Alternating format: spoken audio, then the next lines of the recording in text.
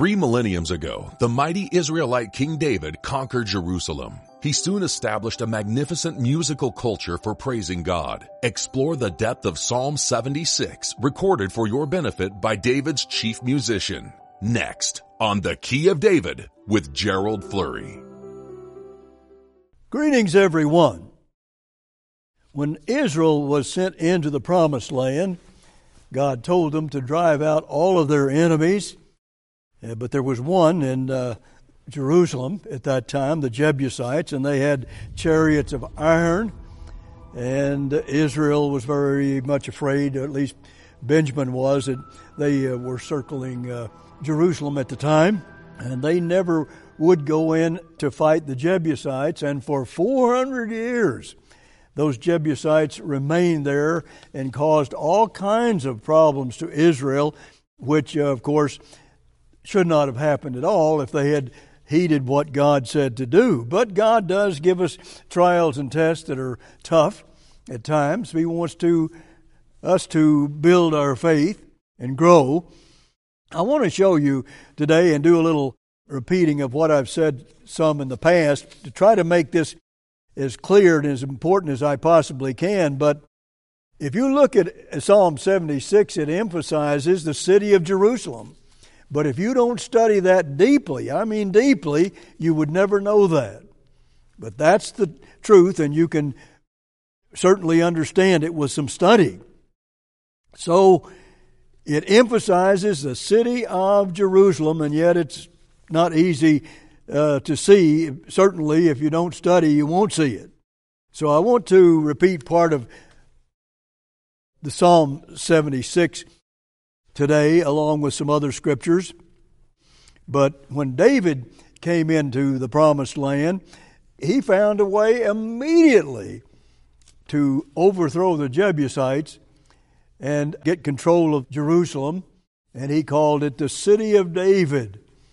So that was a big change, and if you look at these prophecies, though, they're all from the former prophets, and those former prophets are primarily for us today, God's people today. And we prove that in our book on the former prophets.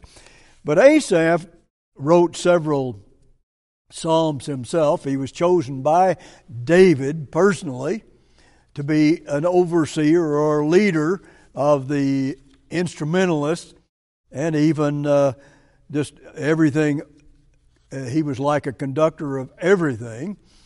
And so he was a poet-prophet. That's what he's called in these scriptures. But I want to show you how he felt about his boss, David. And David was very close to him. Psalm 78, verses 70 through 72. Let me read that. Verse 70 says, "He chose David also, his servant, and took him from the sheepfolds. From following the ewes great with young, he brought him to feed Jacob his people and Israel his inheritance. So he fed them according to the integrity of his heart and guided them by the skillfulness of his hands." So that's how he felt about his boss, and he became the number one conductor for David. And let me quote something here that we wrote about the future of God's musicians and performers. And this is what we wrote. Sindri says that the musicians David chose achieved a mastery maintained invariably on a high level by the strict discipline of the Guild of Musicians and by constant music rehearsals. For these, the Levites were provided with special rooms, as stated in the Bible, Ezekiel 40, verse 44, and in the rabbinic literature. He references a chamber in a temple that has never been built. The one described in Ezekiel's temple, that chapters 40 through 48. This is a prophetic temple to be built after the coming of the Messiah. The fact that it includes rehearsal rooms for the singers of Christ's ruling team is extremely exciting. So God prepares rooms for all of the special music and the singing. Even now, it's all planned. Right there in Ezekiel 44, verse 1 of Psalm 76. "In Judah is God known. His name is great in Israel. In Salem also is his tabernacle and his dwelling place in Zion. If he's in Salem, well, that's the old covenant. But why Salem? Why would they mention that? Well, there is a very definite reason for that. On down in verse 3 it says, "There broke he the arrows of the bow, the shield, and the sword, and the battle, Selah." So that means, Selah means stop and think. You find Selah only in the Psalms. And it is a way of showing us how we can become more profound in our understanding of the Psalms and even other scriptures in the Bible. It's a very important word for us to understand. Let's take a look again at verse 2. In Salem also is his tabernacle and his dwelling place in Zion. And then after that he says, Selah. So in other words, he wants us to stop and think. Okay, now if you're talking about Salem, well, what do you know about Salem? Well, there's quite a lot in the Bible about that. But what do we remember about Salem? Well, this word Salem is not telling us too much, but unless you look into some other scriptures, and then you begin to understand what God is talking about here. But again, if you stop and think about some of these areas like Salem, okay, you can understand what it means, and you might think about Genesis 14 and verse 18. Let me read that to you. Verse 18, "And Melchizedek, king of Salem, brought forth bread and wine, and he was the priest of the Most High God. And he blessed him and said, Blessed be Abram of the Most High God, possessor of heaven and earth." So here we have the king of Salem. That's the God of the Old Testament, the God that became Jesus Christ. And so here we have a mysterious word, though, of Salem. We need to understand what it means. Well, now that's where the God of the Old Testament lived, in Salem, which became something, a much more important name, as we'll see here in a few moments. We'll read some of these verses. Verse 4 says, "You are more glorious and excellent than the mountains of prey. Your stout-hearted spoil, they have slept there," and so on. And then on down in verse 7 it says, "And you, even you, are to be feared." This is God we're talking about, "who may stand in your sight when once you are angry." And then it makes a change here. "You did cause judgment to be heard from heaven. The earth feared and was still." When God arose to judgment to save all the meek of the earth, Selah. This is now entering into the new covenant.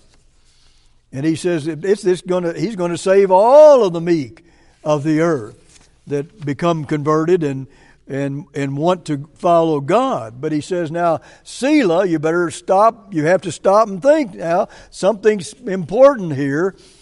What is God talking about, and what is the place he's talking about? Well, he's talking about Jerusalem. That takes more space, and so he's referring to other scriptures so that we can understand, okay, well, we need more information to understand this. So this is telling you about the Old Covenant and the New Covenant. And of course, we want to understand the New Covenant today because this helps us, if we see what God is showing us here, that this is very profound and something that is essential to our understanding of the Psalms and the whole Bible, for that matter. So Salem is the Old Covenant, and Jerusalem is the New Covenant. It's implied, but I'll show you more about that in a moment. Verse 9 says, "When God arose to judgment to save all the meek of the earth, Selah." New covenant here. And he's talking about Salem, or is it Jerusalem?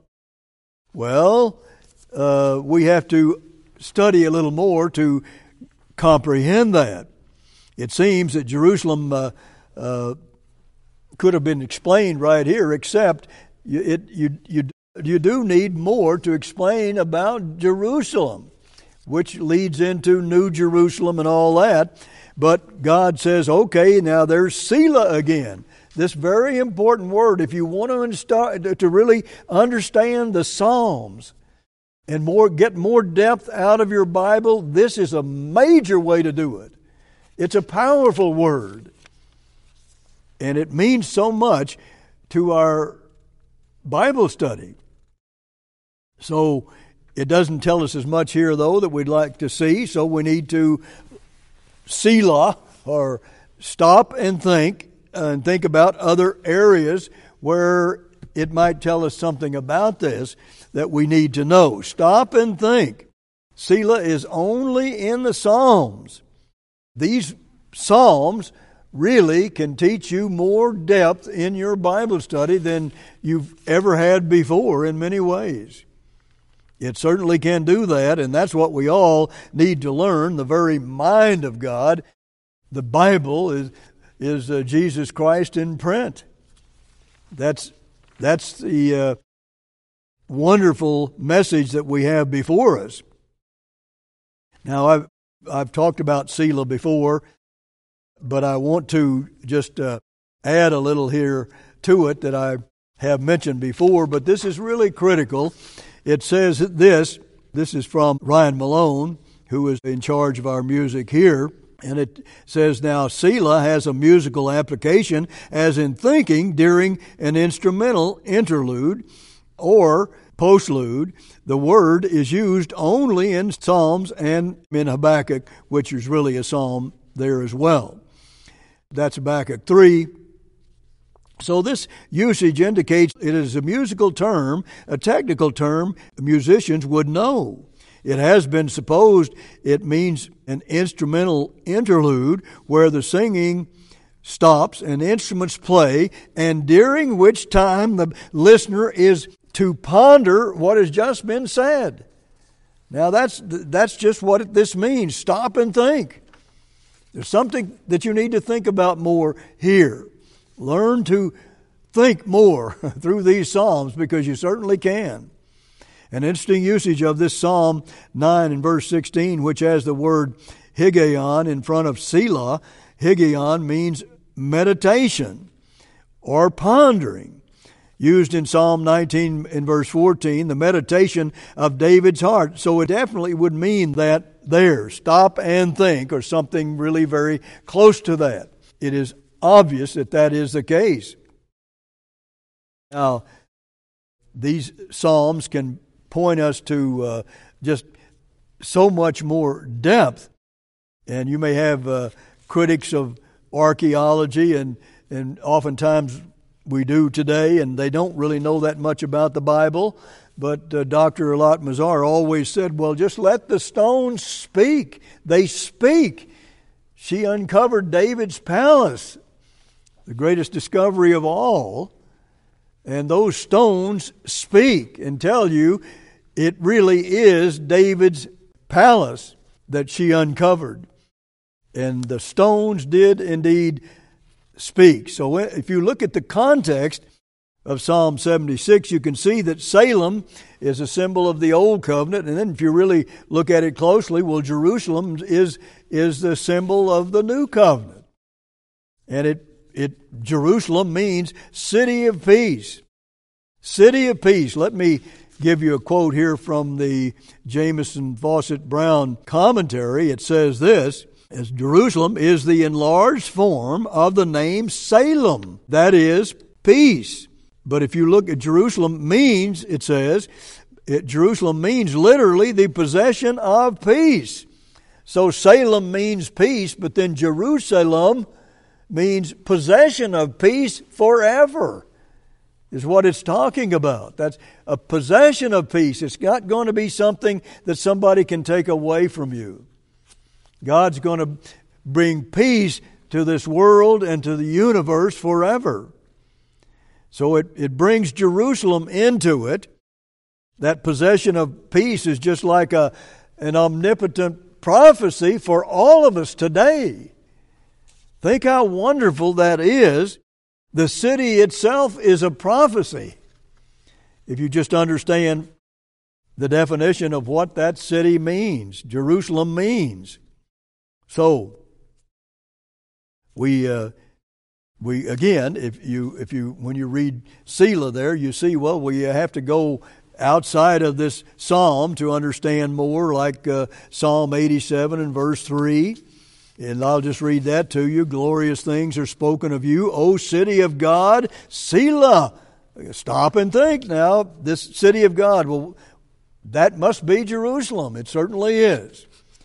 Now, if you can think about other scriptures you would apply to that, or something that might be in your memory that you think is related to this.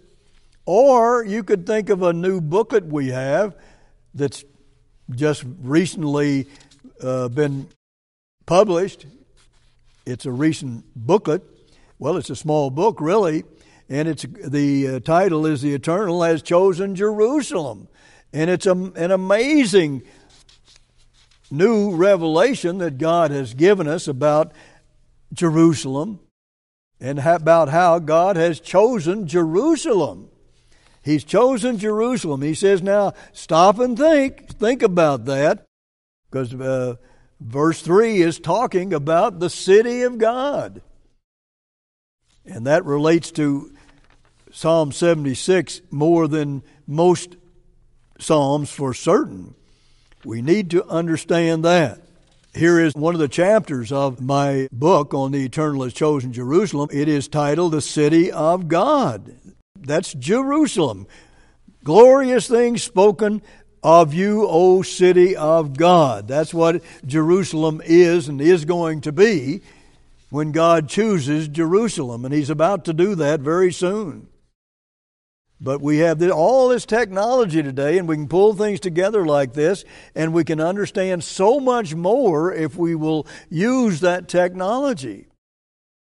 It will give us so much more depth to our Bible study. So, if you use the word Selah, you just have to realize this is something where God really is trying to encourage us to think more into what we're studying, to really grasp what we're reading from our Bibles.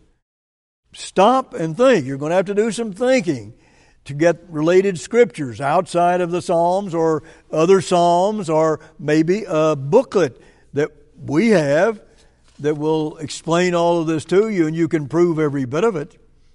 And it will add so much to your Bible study, so much more interest to your Bible study, it'll be hard for you to believe.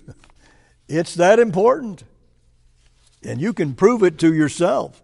Stop and think. That's a critical word that we must understand and realize how important it is, because God is trying to get us to think and think like He does. And that takes a lot of thinking, and that's a very high standard, but oh, how wonderful it makes your Bible study. You just fall in love with the Bible. Mr. Armstrong said that many times of both him and his wife. So we have to understand Selah and understand stop and think. God wants us to think the way He does. And we work to practice this in our editorial department here on the campus, and try to get as much out of these wonderful truths as we possibly can. And I'll tell you, once you do that, you're going to fall in love with your Bible. You really will, if your attitude is like that of David here in these Psalms. Psalm 76, I'll read verses 11 and 12. Vow and pay unto the Eternal your God, let all that be round about Him bring presents unto Him that ought to be feared. He ought to be feared. A lot of people don't fear Him, but He ought to be feared, because the whole Feast of Tabernacles is for God's people, and they go to that Feast of Tabernacles to learn to fear God. That's the whole purpose of it. Verse 12, He shall cut off the spirit of princes, and He is terrible to the kings of the earth. So here you have just a lack of knowledge that people don't have because they have to choose today, and they can choose not to even pay attention to this. But I'll tell you, there is if you want to know more about it, I can read to you just a little if I have time, about the Apostle Paul. Now, did he know anything about Psalm 76? Well, notice what he said in Hebrews 7 and verse 1. And this is another booklet you could be thinking about that God has given in recent years. And it is a powerful booklet, and it is the only New Testament book that really explains Psalm 76 like it should be explained. Verse 1, for this Melchizedek, king of Salem. Well, now, Paul's talking about him, priest of the Most High God, who met Abraham returning from the slaughter of the kings and blessed him, to whom also Abraham gave a tenth part of all, first being by interpretation king of righteousness, and after that also king of Salem, which is king of peace. Well, now he's bringing Jerusalem into it. Peace. That's what he's talking about. Without father, without mother, without descent, having neither beginning of days nor end of life, and made like unto the Son of God, abides a priest continually. Father, Son, a couple of the words there in Psalm 76, when it says God is Elohim. That means God's family. He's building a family. He's recreating himself in men and creating the very family of God. Paul is explaining that and showing us that there's something new and wonderful here if you understand the new covenant. It's the new covenant we want to understand, and we need to understand Salem and Selah and certainly Jerusalem. And you begin to really expand your understanding. It's a marvelous truth that we really need to latch on to. You can stop and think and look to other Psalms or other scriptures of the Bible, or even books and booklets that would explain this more to you. And God goes on to say through Paul here, I don't have time to get through all of these verses, but it does talk more about this. He's telling us how he's our intercessor, this great high priest. Personally, that's what he's doing today. He's looking after his people, and he intercedes for them and helps them. And he's an advocate for them, which means when you sin, he comes to our aid by talking to the Father, making sure that everything is done in wisdom and balance and in truth. So there's just a lot here, but you see, God wants us to see the difference between Salem and Jerusalem. Jerusalem, this possession of peace that is coming to this world very soon. All of these events you see are leading exactly into the second coming of Jesus Christ, and He's going to come and bring this wonderful truth to us and teach us how to think more deeply about God's truth. And your Bible is going to come alive like it never, ever, ever has before. And it's going to bring blessings into your life that you have never, ever had before. Until next week, this is Gerald Flurry. Goodbye, friends.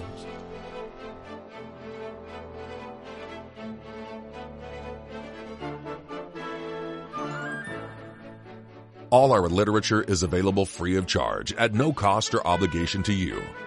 Request The Former Prophets, Jerusalem in Prophecy, How God Values Music, and a subscription to our Bible course. Order now.